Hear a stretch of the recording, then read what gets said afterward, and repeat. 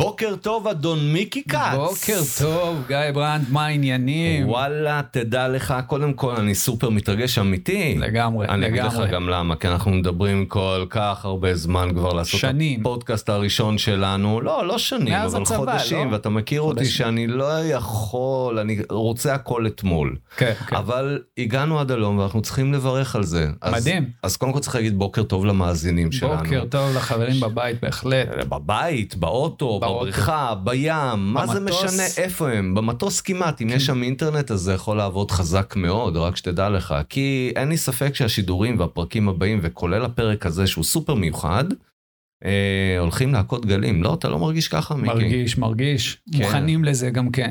לגמרי. אז אני רוצה דווקא את הפרק הראשון שלנו, שהוא קצת כזה קאופמני, כאילו קצת יש לי עצבים כשאני מדבר על זה, אבל הוא נושא סופר חשוב, ודווקא איתו אנחנו רוצים להתחיל את השידור הראשון שלנו. ואתה יודע מהו?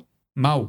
מה, אתה יודע, מה זאת אומרת? לא, אני פעם ראשונה נתקל פה, אתה מרים לי להנחתה את השאלה? שוט. אוקיי, אז הנושא הראשון שלנו הוא בורות. טם טם טם.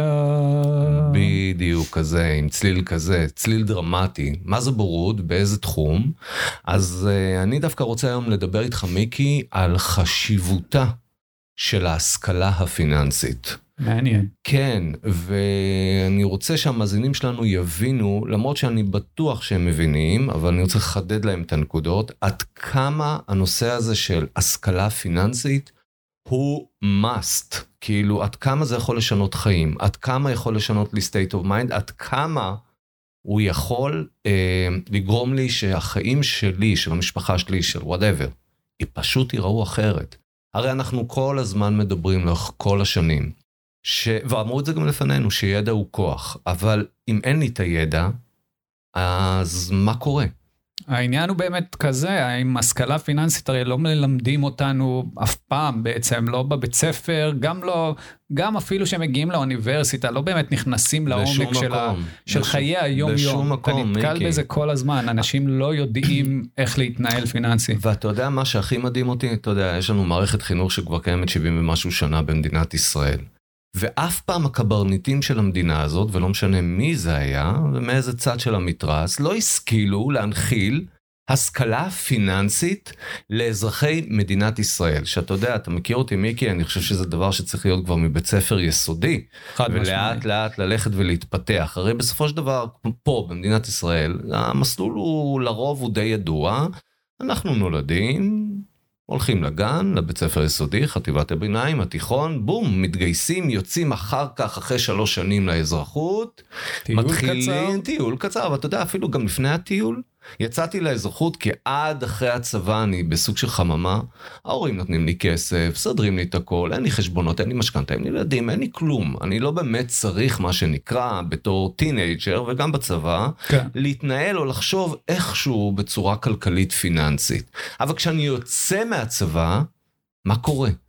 מה קורה, מיקי? האם אנחנו כאזרחי מדינת ישראל יודעים להתנהל בצורה פיננסית? הרי זה ידוע שבכל מקרה אנחנו ניכנס להמון צמתים פיננסיים בחיים שלנו. חד משמעית. אבל בוא נבין רגע, אז גיא, מהי ההגדרה של ההשכלה הפיננסית? שאנחנו אומרים השכלה פיננסית, החבר'ה עכשיו בבית שומעים אותנו, ומתחילים להריץ בראש כמובן, אבל מה זה אומר בפועל, ביום יום? הכל, מיקי. בוא נפרט את זה רגע. ממש לדעת איך להתנהל מול בנקים, מול איך אני בונה לעצמי תקציב בחיים, איך אני שומר על האיזון הנכון בנוצאות להכנסות. אגב, שזה דבר שיכול להיות בכל גיל, וההורים היו בטח מאוד מאוד שמחים שהילדים שלהם הם ילדים שגם חושבים פיננסית, יודעים להעריך את הערך הזה, אבל כמובן שהעולם הזה הוא סופר מורכב, הוא בנוי מקומות על קומות על קומות, אבל אתה יודע, הבסיס הוא, זה שאני יודע איך להתנהל עם צ'קים, לרשום צ'ק, דרך איך אני מנהל את כרטיס האשראי שלי, שזה וואו. זה נושא שלם לגמרי. נושא שלם,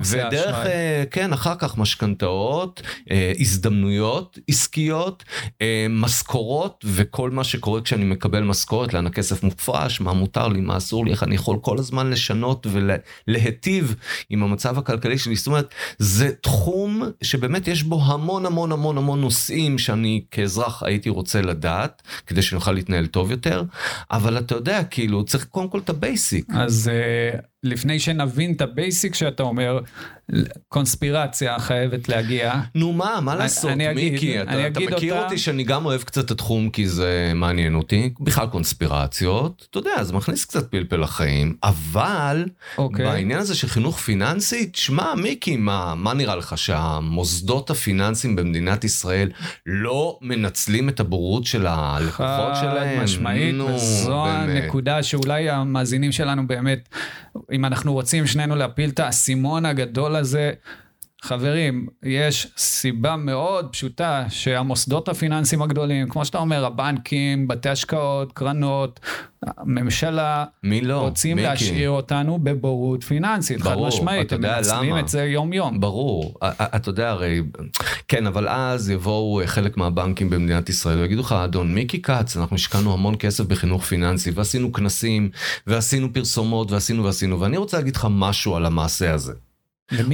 למי הם עשו את זה? לציבור, לפני מספר שנים, כן, לא רוצה להזכיר פה בשידור את השם של הבנק, היה בנק מאוד גדול במדינת ישראל, שיצא בקמפיין גדול מאוד בארץ, לכל הנושא הזה של חינוך פיננסי, והוא אפילו הזמין את הציבור הרחב, ציבור הלקוחות שלו, אל הסניפים, ובתוך הסניפים עשו כנסים, ולימדו וכל זה. אתה יודע אבל מה הבעיה שלי עם כל העניין הזה? שהלימוד עצמו, והמסרים, והתכנים, לא באמת היו ממקום אובייקטיבי. ולא כדי באמת לשפר את הלקוח. אלא רק כדי שאותו לקוח ששמע את אותם דברי חוכמה, במרכאות שאני אמרתי, כנציג הבנק, אחר כך יעשה איזושהי פעולה שקשורה גם לתוכן שנתתי לו. חד משמעית. זאת אומרת, לא באמת רציתי ללוות מישהו יד ביד לעבר מקום אחר בחיים שלו מבחינת הידע והיכולות שלו לפעול מהנקודה הטובה הזאת שיש לו ידע וכלים להבנה. אז כן, נעשו כל מיני פעולות כאלה או אחרות כדי להנחיל, אבל ההנחלה של בכלל של ידע, היא לא יכולה להגיע בגיל מאוחר מדי. היא לא יכולה להגיע שאני כבר עשיתי המון טעויות על הדרך. היא חייבת להתחיל ממקום מאוד מאוד בסיסי, והמקום הבסיסי הזה חייב להיות איפה, מיקי? בגן. לגמרי בגן. בגן. אתה יודע, בגן, אם אני הייתי שר החינוך, אני הייתי כבר בגן. תרשמו את זה דרך אגב, הוא הצעיר כרגע שזה הכיוון. אתה רוצה לשמוע משהו לא צנוע?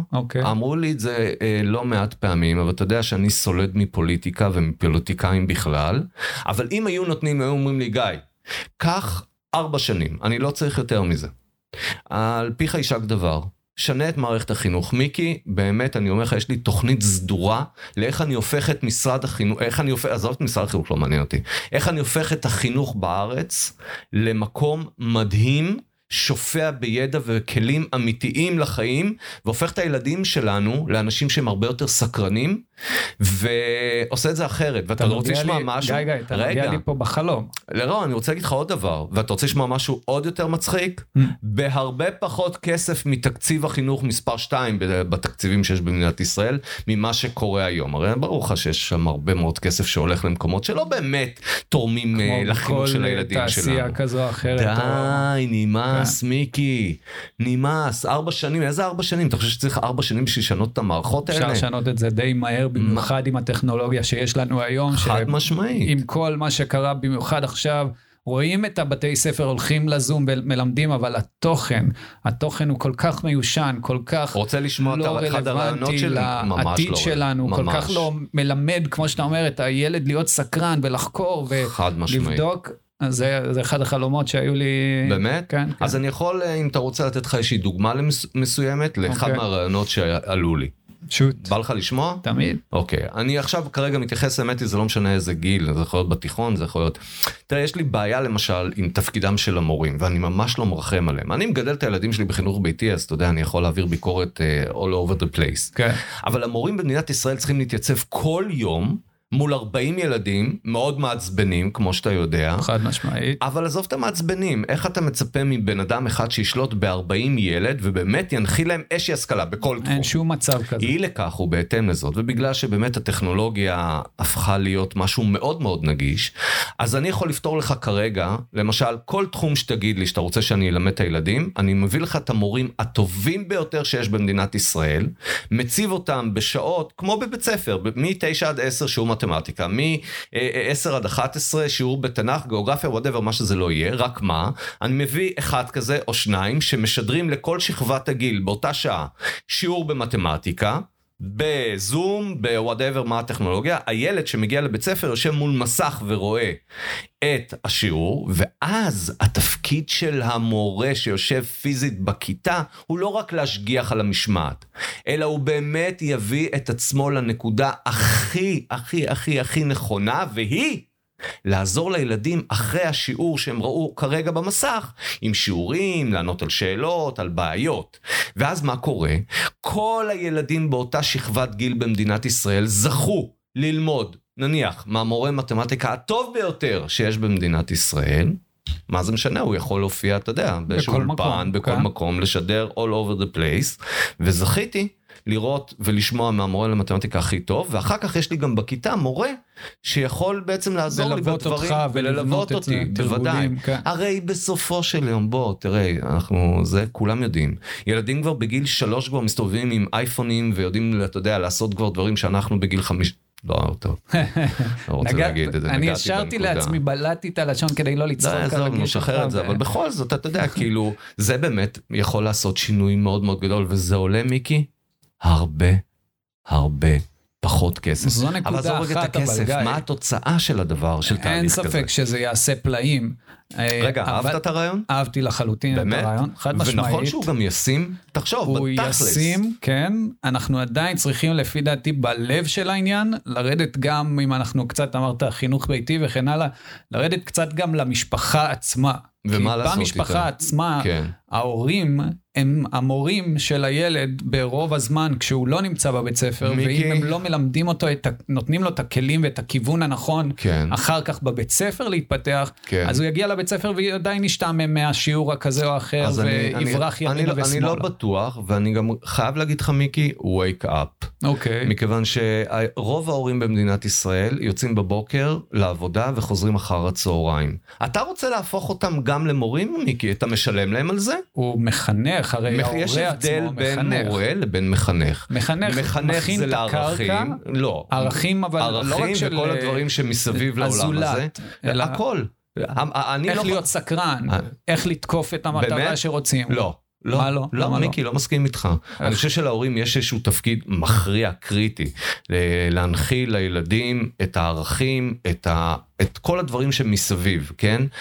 אני שולח את הילד שלי לבית ספר, אני רוצה שיחנכו אותו, שיעניקו לו כלים, שיעניקו לו הבנה, שיגרו לו את תחוש הסקרנות, זה התפקיד של המורים. אבל אם אני לא עושה את הפעולה הזאת, בצורה שבה אני מדבר בגובה העיניים לגילאים הרצויים, ואתה יודע, עוד פעם, העולם הזה נהפך להיות טכנולוגי, יש פער גדול בין בתי הספר, אגב, גם באוניברסיטאות, it's the same. חד משמעית, אותו דבר בדיוק. אוקיי, אז אני צריך להתאים את העולם הטכנולוגי למה שקורה בבית ספר, זה היום לא קורה.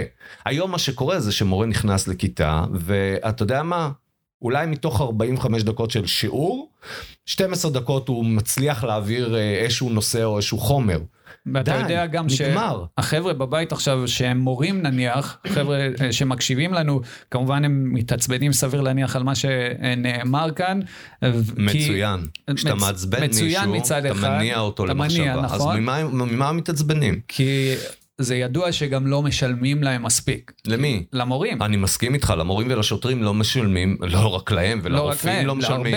וגם, אבל מצד שני אני חייב לציין כדי להיות מורה, אתה צריך לעבור כברת דרך הרבה יותר רצינית, לטעמי לפחות, ממה שעוברים כרגע. אני אגיד לך מה... המורה הוא, כמו שאמרת, המחנך, הוא זה שהולך להניע את הילד, לפתח אותו, לדחוף אותו קדימה, יחד עם ההורים שבבית. אז אני אגיד לך את האמת, אני חייב להתייחס למה שאמרת. נכון, אתה צודק, אבל אתה יודע, פגשתי מורים בחיים שלי, ואני רוצה להגיד לך שיש משהו שהוא מאוד מאוד, כאילו איזשהו מחנה משותף בין האנשים האלה.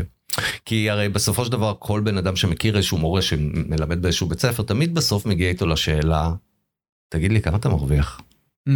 ואני בדרך כלל שאני מדבר עם מורים ושואל אותם, למה אתם עושים את זה? המחנה המשותף בין כולם, הם ממש אוהבים את זה. הם ממש אוהבים אותם. בוא נשאיר אותם במקום שהם אוהבים, כי במקום שאתה אוהב להיות בו, אתה גם כנראה תעשה הכי טוב. מתפתח, גדל. נכון. חד משמעית. ובגלל שמורים שהולכים ללמד, לא אומר את זה בהכללה, והם אוהבים את המגע עם הילדים, הם אוהבים לחנך, הם אוהבים ללמד, להעביר את הידע, הם אוהבים את זה, באמת אוהבים את זה, זה הפשן שלהם בחיים. תציע להם כל ג'וב אחר, הם יגידו לך, now can do, אני רוצה להיות מורה. כמו בכל תחום.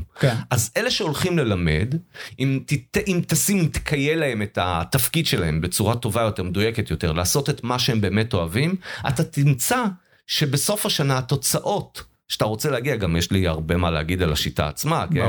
12 שנה מלמדים את הילדים איך לעבור בגרות, כן? נוראי. לא מכינים אותי לחיים, מכינים אותי לעבור את המבחן הזה. אבל זה חלק מהסיסטם הרי. גם המבחן עצמו יש לי מה להגיד. בשביל מה הוא נועד הרי? הוא נועד כדי שאחרי הצבא יהיה לי את האפשרות איך ללמוד השכלה גבוהה, נכון? כי אם אין לי בגרות, אז בסדר, היום יש מכללות וכל זה, אבל אם אין לי בגרות, כאילו יותר קשה לי להתקבל לאוניברסיטה, אני צריך לעשות בגרות, פסיכומטרי, כל הדברים האלה. די, תתעוררו על החיים שלכם. נגמר הסיפור הזה, מה רלוונטי? יש הרבה ילדים, אתה יודע מה, גם כמוני, שבבית ספר העדיפו להבריז או להיות בהפסקות, שחק כדורגל, והתפתחו לאנשים גם מאוד מוצלחים, גם מאוד עשירים, וגם מאוד מאוד תורמים, בלי שום קשר לשום דבר. זאת אומרת... רוב האנשים, אגב, העשירים ביותר שאנחנו יודעים לפחות בארץ, הם אנשים דווקא שלא סיימו, אתה יודע, בית ספר. כן, אבל אתה יודע, אני לא רוצה עכשיו להיכנס לטבלאות, מי כן סיים. אני פשוט חושב שהשיטה היא לא נכונה. השיטה לא נכונה, היא מאוד מיושנת, ואפשר למצוא המון פתרונות אמיתיים וישימים מאוד בקלות, כדי להתחיל להניע את הגלגל הזה קדימה. כן, אתה יודע אבל מה הדבר הראשון צריכים זה לעשות ריסט לכל מה שחשבנו עד היום, להתחיל לחשוב מחוץ לקופסה. באמת, כאילו... אבל לא לימדו אותך את זה שהיית קטן. המטרה היא לא שתחשוב מחוץ לקופסה, כי אם אתה חושב מחוץ לקופסה, ונהיה מה שנקרא עצמאי במחשבה שלך, אז אתה מתחיל פתאום לשאול הרבה שאלות. הגיע הזמן, וזה מחבר אותנו למה שהתחלנו איתו עם החינוך הפיננסי, מכיוון שברגע שאתה, למשל, אתה יודע, אחת התופעות שאותי הכי מצחיקות בעולם. תגיד לי, אני חייב לשאול אותך שאלה, מיקי, אם מתקשרים אליך למשל מחברת הסולולר, נניח, לא משנה, לא רוצה לעשות פה פרסומת, אחת מהן מתקשרת אליך נציג, תגיד לי מיקי, אתה מרשה לעצמך לענות או לא לענות לטלפון הזה? נניח אתה רואה שעל הצג רשום שירות לקוחות מאותה חברת סולולר, אבל... האישית שלי? האישית שלך, האישית שלי אני אענה. תמיד תענה? אלא אם כן, אתה יודע, אני עסוק לחלוטין, אבל לא תרגיש בגוף כשהטלפון מתקשר אליך איזה סוג של פחדים וחששות מה הולכים להגיד לך. אני יכול להבין מה אתה אומר, זה פשוט הורג אותי, שהרי מה זה הבנק? מה מערכת היחסים בין הבנק לביני? אתה יכול להגיד לי? אוקיי. מה מערכת היחסים בינינו? אתה עובד אצלו. לא, אבל מה אמור להיות מערכת היחסים? זה כמובן הוא נותן את השירות, זאת אומרת, ספק ולקוח, נכון? כלומר, הספק צריך לספק לי את השירותים, נכון? אז תסביר לי בבקשה, מיקי, למה רוב הישראלים, כשמקבלים טלפון מטלפון חסום, לא מעניין אותם אם זה המשטרה, אם זה הצבא, כלומר המילואים, או whatever מאיפה זה, רק שזה לא יהיה מה? הבנק? אבל איך זה יכול להיות? זה הגוף שצריך לתת לי שירותים. אני לא צריך לפחד מהבנק. אבל זה בדיוק הנקודה. הכל עובד פה הפוך. הרעיון שהנחילו לנו זה שהבנק הוא זה ששולט בכספים שלנו. אגב, שאתה פותח חשבון בנק, באותיות הקטנות רשום את זה. הם שולטים בכסף שלך. אגב, רק שהמאזינים יבינו, כשאני מכניס כסף לבנק, מה הבנק עושה עם הכסף שלי? מה הוא עושה עם הכסף שלי, מיקי? שם אותו בבורסה. ומי מרוויח מאז שהוא שם, או שהוא מלווה את הכסף שלי? מלווה את הכסף כמובן. ומקבל ריבית. ריביות. סתומרת, אני לא אוהב את המילה סתומרת, אבל... אבל שתמש בה, לך על זה. אפשר להגיד שהם מה? מנצלים אותי? משתמשים בכסף שלך כדי להרוויח. עושים על הגב שלי כסף? איך זה הגיע לזה מזה שהם צריכים לתת לי רק שירות? ואם אני לא עומד בכללים, אני פתאום מקבל את הטלפון מהפקידה. מה קורה עם הכסף? אנחנו נסגור אותך. אנחנו נתק אותך מהחיים. הזיה. אבל, אם אני לקוח שיודע, למדתי קצת, אני יודע מה זכויותיי, אני יודע איך להתנהל, אני יודע מה לבקש, אני יודע איך עובדים עליי או לא עובדים עליי כשאני בא לבקש הלוואה, משכנתה, או הלוואת גישור, או whatever. אז פתאום אני יכול גם למצוא את עצמי במצב שהפקיד שאני מדבר איתו לא כל כך מבין על מה אני מדבר איתו. ברוב המקרים, ועכשיו יכעסו עלינו הבנקים, אנחנו הולכים מהמורים לבנקים וכן הלאה, ברוב המקרים... אני אוהב את המורים, שלא תבינו נכון. אני לא אוהב את הבנקים. אני אוהב את הבנקאים, אפשר להגיד, כי עדיין הם אנשים באופן כללי, לא, מיקי. אבל המערכת עצמה היא לא נכונה. האנשים שנמצאים במערכת הזאת, מה זה אנשים? הם עדיין אנשים, ביום יום, פוגשים אותם על בסיס קבוע. והם מרשים לעצמם, בזמן שהם לובשים את החליפה הבנקאית שלהם, להתנהג איך שהם רוצים? הם כפופים לתנאים שהציבו לעצמם. המשפט האחרון שלך, כפופים לסיסטם, נאמר גם בשנים אחרות מאוד מאוד אפלות. אתה צודק. כאילו, wake up, תתעוררו, גם אתם הבנקאים. כאילו, אתה יודע, בוא, אנחנו לא רוצים להפוך את הפודקאסט הראשון שלנו, הראשון שלנו, נכנסנו, הסתערנו על כולם. לפרק המהפכני אתה יודע, המיליטנטי, אבל בוא, מיקי, כל בר דעת שקורא קצת עיתונות כלכלית, ובכלל, כי היום זה מופיע בכל מקום, הרי מה ההבדל ביני לבין... טייקוני ישראל, אני לא רוצה להזכיר את שמם. שכשהם רוצים לחתוך, כשהם רוצים והם מגיעים לפשיטת רגל כזו או אחרת, אז הם פשוט מרימים טלפון ומארגנים להם איזושהי קומבינה. אני אספר לך סוד. של תספורת, מה שנקרא. הם אפילו לא מרימים טלפון בעצמם. סביר. ואתה יודע מה, אני גם לא רואה אף פקידה שמתקשרת לאיזשהו טייקון, להגיד לו, תקשיב, אתה בסך הכל חייב 5 מיליארד שקל, מה קורה עם הכסף? כן, כי יש לו אשראי של 20. כן, אתה מבין? ולא לשכוח, שאת הכסף שהוא מקבל, הוא מקבל ממי? כן. ממי הוא מקבל מהציבור, את הכסף? כי הוא מלכתחילה חברת ציבור. אז למה זה עובד ככה? ובכלל, למה במדינת ישראל אין בנקאות אינטרנטית? בלי עמלות. אתה יודע, אני פותח את חשבון הבנק שלי, כמו כל אחד שיכול לפתוח אותו, וכמות העמלות שאני רואה שאני משלם שם בחודש על כל... סורי שאני אומר את זה בשידור, על כל נוד שהחשבון הזה עושה, אני משלם כסף. וואלה. על מה ומי? תראה איזה מדהים זה. הכסף שלך, שמת אותו בחברה שאמורה לתת לך שירות, אתה גם משלם על זה כסף, הם גם מנצלים את זה כדי לקבל ריביות. וגם נותנים לי בראש. בדיוק. ואני יושב בבית. מפחד בחושך, שחז וחלילה, גברת צילה, לא תתקשר אליי מהבנק, ותגיד לי שהיא סוגרת לי את החשבון, שאיתו אני לא יכול יותר לשלם, לא אוכל ולא שום דבר. הכיצד, מיקי? ואני כן אומר, וכן מחזיר את השידור שלנו לאותו מקום. אם אני מגיע לכל שיחה, לכל פגישה, עם ידע, עם כלים, עם הבנה, עם טיפה ניסיון, זה fair fight. זה כבר אחרת לגמרי.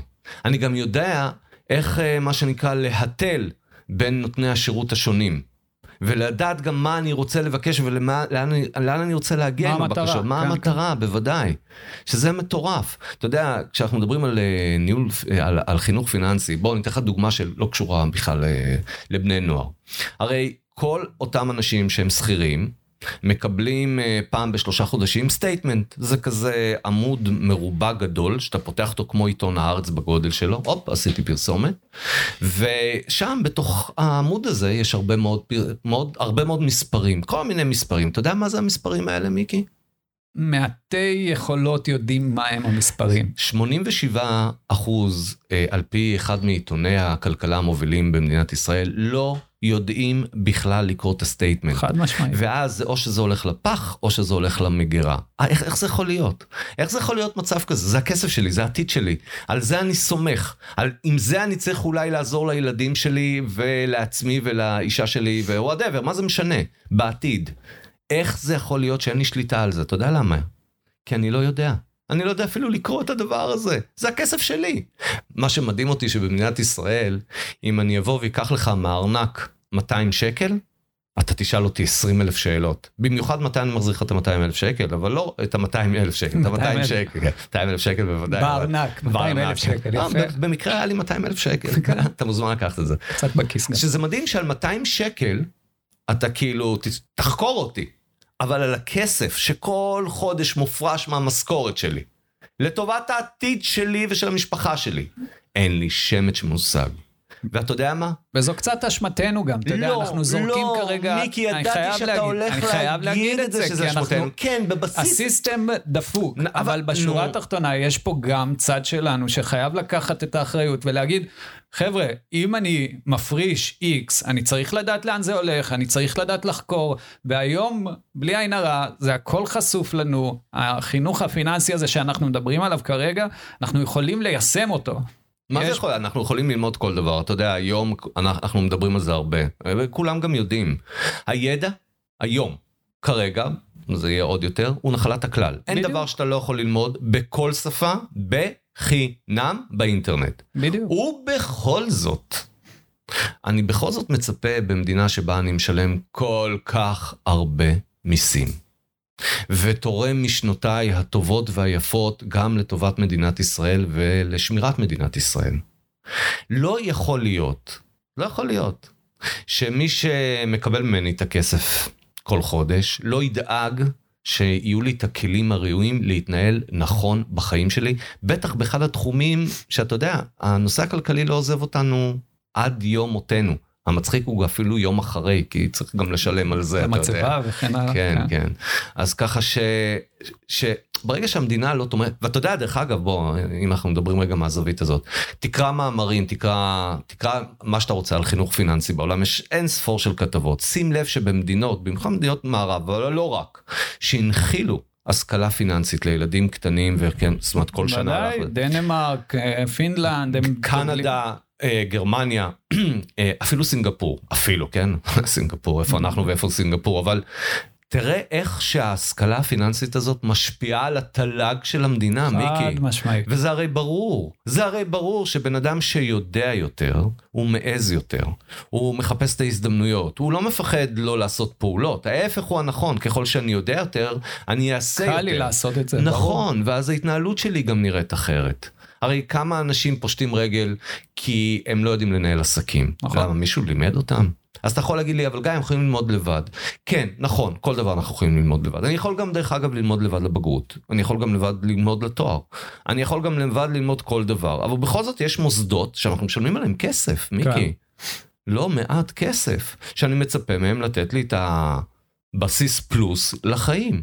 גם אנחנו כבני אדם צריכים את הלידר הזה שבאמת, כמו שאמרנו, ילמד אותנו, ינחה אותנו. עוד פעם אנחנו הולכים למנטורים האלה. זה לא המנטורים, המורה דרך. מה זה, איזה מורה דרך אתה רוצה? המורה בבית ספר, לדוגמה. המורה בבית ספר, כן, בוודאי. אותו רעיון, באוניברסיטה. חשבתי שאתה מדבר על איזה מנהיג שיצא עם איזושהי הצהרה גרנדיוזית. הרבה מאיתנו, אבל גם אם אנחנו הולכים לתקופות, כמו שאתה אוהב, קדמוניות יותר, אז אין ספק שיש את זה שמנחה ומורה את הדרך, ואנחנו כבני אדם פחות הולכים ולומדים לבד, פחות אוטודידקטים כאלה. אוהבים שיש לנו את המסגרת הזאת, אוהבים להיות עם מישהו שמלמד ומעביר את החומר. אני כן חושב אוהבים שאנחנו מאכילים אותנו בכפית. חד משמעית, כבני אדם באופן כללי. אבל אנחנו כן צריכים שיהיה לנו קצת מהאיזון. מצד אחד שילמדו אותנו, מצד שני שיהיה לנו את הפשן באמת ללכת ולחקור את זה, ולדעת שאנחנו צריכים להכיר את הנתונים האלה, הפיננסיים, או בכל דבר שהוא שאנחנו מתעסקים. כן, אתה יודע, אנחנו רואים אמרנו את זה אולי בהתחלה, שכרגע בתקופה הזאת של הקורונה טיים, למרות שפחות רצינו לדבר היום על הקורונה, נדבר על זה אולי בפרקים הבאים, אבל אנחנו רואים עד כמה זה עמוק החוסר ידע / בורות של הציבור הרחב בכל הנושא הפיננסי. תסתכל מה קורה לאנשים. אנחנו כבר עם 21% אבטלה במדינת ישראל, שזה בכלל הזיה, כאילו גם מול מדינות מוכות קורונה, הפכנו להיות מדינה איטליה עם 7% ואמרו שהיא הולכת להתפרק לחלוטין. מה זה? כבר רצו להחליף את השם של איטליה למדינה אחרת, כי איטליה כבר נגמרה. להוריד את האלף ואת האג. משהו כזה. אבל תראה כאילו, אתה יודע איזה אי ודאות, איזה חוסר שקט, איזה לחץ, איזה עצבים זה גורם לאנשים. אבל אני חושב שבכל זאת, אם אנשים היו עם קצת יותר השכלה פיננסית, עם קצת יותר פיקחון עיניים לגבי הזדמנויות כלכליות שיש, לא בטוח שכולם, היו חלק שכן, היו נכנסים לאותן ויברציות רעות, אנרגיות שליליות, שהקורונה הזאת מייצרת מבחינה כלכלית, הפיטורים, החלטים, האי-ודאות הנוראית הזאת, וכמות היסטרית של אנשים, שוואלה, חלקם ממש לא, אין להם אוכל, אתה יודע, אין להם אוכל במקרר, מיקי. אין להם אוכל במקרר. שזה זה פרק הבא, למה המצב הוא כזה. טוב, מיקי, היה לנו שיחה כזאת עמוקה כבר, אתה יודע, בפרק הראשון, אבל זה רק מראה שאנחנו בוער. כן, זה בוער בנו, חד יש לנו הרבה על מה לדבר, אבל בוא נעשה איזושהי אתנחתא, ובוא נכניס קצת שמחה. שוט. יש לי בשבילך שיר. יאללה, קדימה.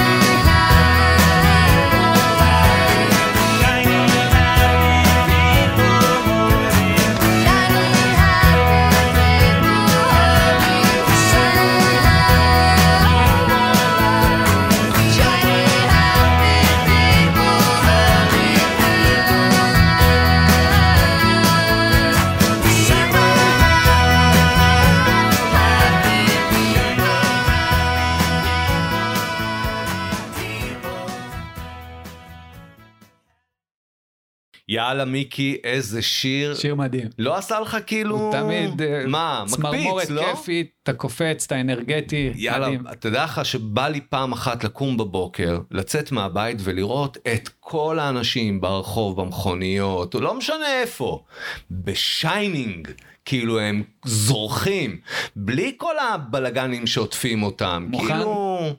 מוכן לסטארט-אפ הענק שהעלית כרגע? הנה זה בא. יאללה, לך על זה. שעון מעורר, אבל של כל הבית, שכל פעם בוחר לך את הפלייליסט, אולי אפילו חיבור של ספוטיפיי פה. אבל יש את זה. שבבוקר אתה מתעורר וישר הוא מקפיץ, כן, טוב, זה מיקי, אמרת סטארט-אפ, אתה לא יכול אחרי סטארט-אפ להגיד כבר... טעות שלי, תחתוך. לא צריך לחתוך. אדון עורך, תחתוך. כן, בסדר, אבל אמרת משהו, בסדר, יש בו משהו חיובי. טוב, תשמע, אז אתה יודע, דיברנו על חינוך פיננסי, על החשיבות, על מה זה גורם וכל זה, אבל אתה יודע, אתה מכיר אותי, גם אתה מאוד כזה, בוא נהיה פרקטיים. שוט.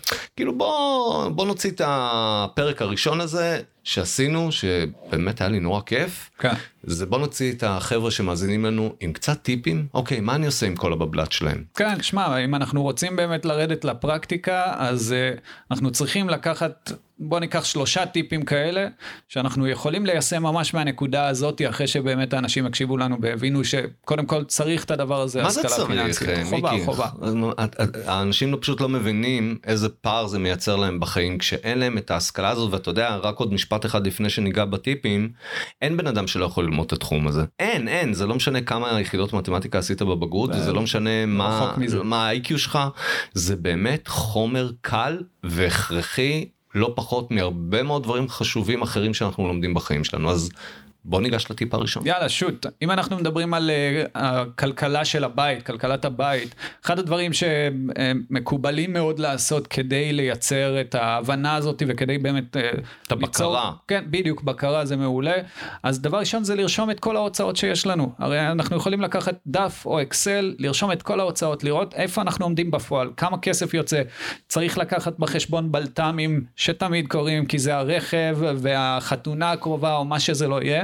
ואחד הדברים היפים זה שברגע שהבנו כמה הוצאות ואז כמה הכנסות מן הסתם, אנחנו יכולים תמיד למצוא לנו את הפינה הקטנה הזאת של 100, 200, 300 שקל כל אחד וההכנסות שלו, של הפינוק החודשי. חייב פינוק, אתה יודע. חייב. זה תמריץ לכל דבר. כן, זה כמו בדיאטה, אתה לא יכול לייצר דיאטה אם אתה נכנס אתה יודע... אני חשבתי על כלב. זה כמו שאתה מאלף כלבים, אז אתה נותן לו, הוא עשה עבודה נכונה, אתה נותן לו את הטריט, הפינוק הזה. את הפינוק הזה, נכון. אתה יודע מה דוגמה טובה יותר. אבל אתה יודע, אנשים לפעמים מפחדים מלעשות, אומרים לעצמם, אוקיי, איך אני יכול כאילו to control על כל ההוצאות שלי, איך אני ארשום את כל ההוצאות שלי, אנשים מוצאים מזומן וקונים וכרטיסי אשראי, אז בואו רק נגיד שכל ההוצאות שלנו, בין אם זה בכרטיס אשראי, בין אם זה בצ'קים ובין אם זה במזומן, יש לנו כתובת לדעת מאיפה זה יצא, אז ככה שאנחנו יכולים להתיישב. אגב, מה שאתה מדבר פה, מיקי, כמה זמן לוקח לעשות כזה דבר? אם אני רוצה רגע להסתכל על כל ההוצאות של החודש? בין חצי שעה,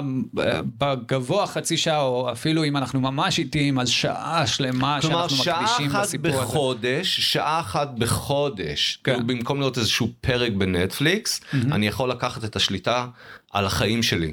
אנשים לא מבינים עד כמה, מה שאמרת כרגע, המאזן הזה בין לרשום הוצאות והכנסות, עד כמה הוא מייצר שליטה, בקרה, ויכולת גם להתנהל עתידית טוב יותר. ואגב, גיא, גם במזומן, אתה בהחלט יכול לדעת איפה הוא יוצא. תכין לך 500 שקל, סתם דוגמה, ל-X, תכין לך 1,000 שקל לירקות, תכין לך 5,000 שקל להוצאות, כאלה ואחרות. בקיצור, אתה מדבר שהטיפ הראשון שלך הוא שליטה, זה מתחיל בזה שאתה שולט על מה אתה מוציא ועל מה אתה מכניס, והרבה אנשים לא מתנהלים בצורה כזו. רוב האנשים חד משמעית והם לא מבינים עד כמה הפעולה הזאת היא פשוטה מאוד מאוד, ואיזה אפקט עצום יש לה על החיים הכלכליים שלנו. אז זה טיפ ראשון. קחו את זה, תנסו את זה, חודש אחד, חודשיים, תקדישו לנקודה הזאת, תראו איך זה משנה לכם כבר אוטומטית.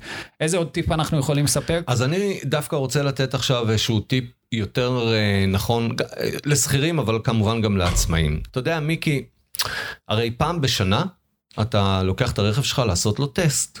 הרי אתה לא תרשה לעצמך לנסוע ברחובות העיר ללא טסט, כי אם יתפסו אותך השוטרים, יעשו לך נו ויתנו לך נקודות וכנס ובלגנים. כן. לכן אין בן אדם במדינת ישראל שלא עושה טסט פעם בשנה לאוטו שלו.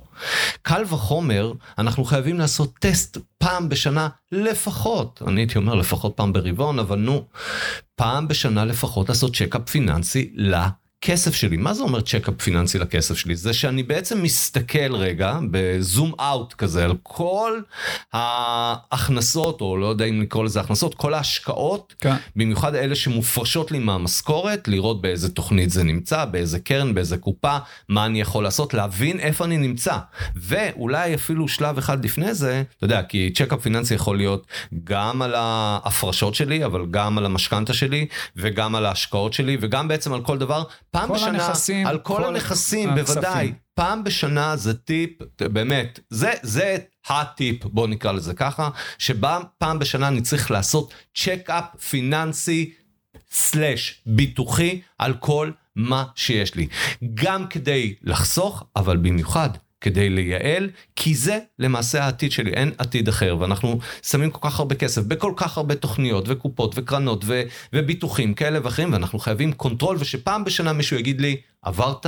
לא עברת, ואם לא עברתי, איך אני משפר, כדי שבשנה הבאה תוצאות יהיו... טיפ מדהים, גיא, כי לפעמים אנשים, וראינו את זה גם ממחקרים שעשו, גם בארץ, גם בעולם, שמספיק שעשית שינוי קטנצ'יק, בכל הסיפור הזה שנקרא פיננסים שלך, אתה יכול לחסוך מאות אלפי שקלים בשנה, או אנשים אחרים מאות שקלים בחודש, אלפי שקלים בחודש, בשורה התחתונה, חד משמעית, אחד הטיפים החשובים ביותר.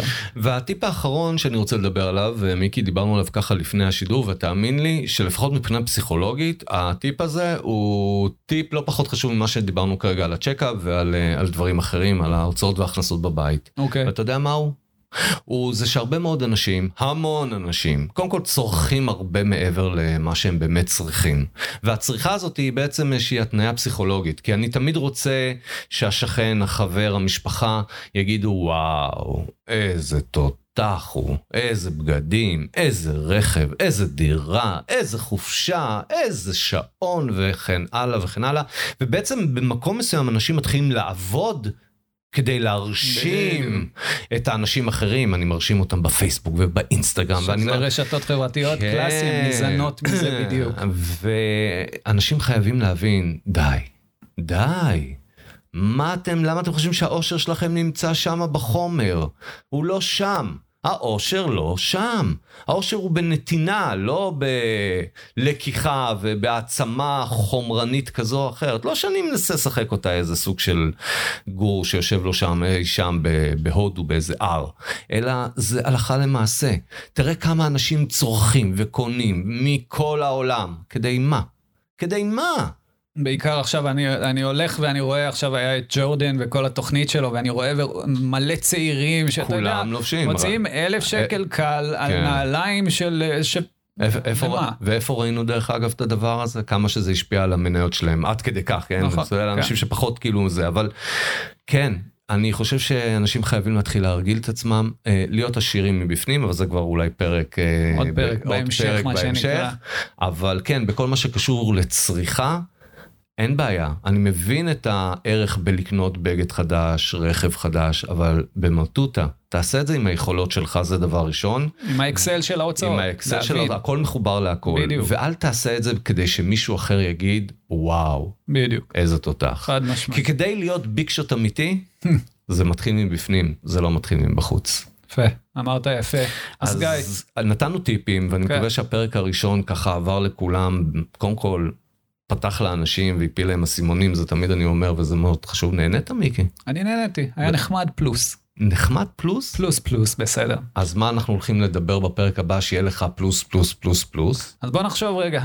אז אני חושב שאנחנו צריכים לדבר על דבר שהוא סופר חשוב וסופר מעניין. אוקיי. וזה למעשה הזדמנויות בחיים. כאילו זו הכותרת בגדול. זה יכול להיות הזדמנויות כלכליות, זה יכול להיות הזדמנויות בזוגיות, זה יכול להיות הזדמנויות בתקשורת בין אנשים. בואו, בא לי לדבר בפרק הבא על הזדמנויות. אנחנו מגיעים כל החיים שלנו לצמתים, ואנחנו צריכים לקבל החלטות בעצם, וכל החלטה כזו או אחרת מובילה אותנו להזדמנות כזו או אחרת. אז תוסיף עוד מיני פרק בפרק של ההזדמנויות, ניהול קבלת החלטות. בדיוק. עם איזה שיר אנחנו מסיימים את הפרק הראשון? מה יש לנו בפלייליסט? אני יודע, אני רוצה דווקא לשמוע ממך, אתה יודע, יש לנו טעם טיפה שונה במוזיקה. אבל בוא ניתן משהו שבאמת מתאים, משהו שכאילו יוציא את האנשים לאיזושהי פעולה, ייקחו משהו ממה שאמרנו, והשיר הזה ייתן להם איזה דרייב כזה קדימה. יש לך איזה משהו? בשלוף? בשלוף. שלוף, מה אתה מפחד? בוא נלחץ על הכפתור ונשמע. יאללה, let's go. אז עוד מעט השיר יתנגן, אני מקווה שנהנתם להזין לנו, תמשיכו לעקוב אחרי הפרקים הבאים שלנו, שמחתי להיות פה בשידור הראשון, מיקי. אחלה גיא, גם אני. יאללה, שיהיה אחלה בוקר. ביי חברים. ביי ולהתראות.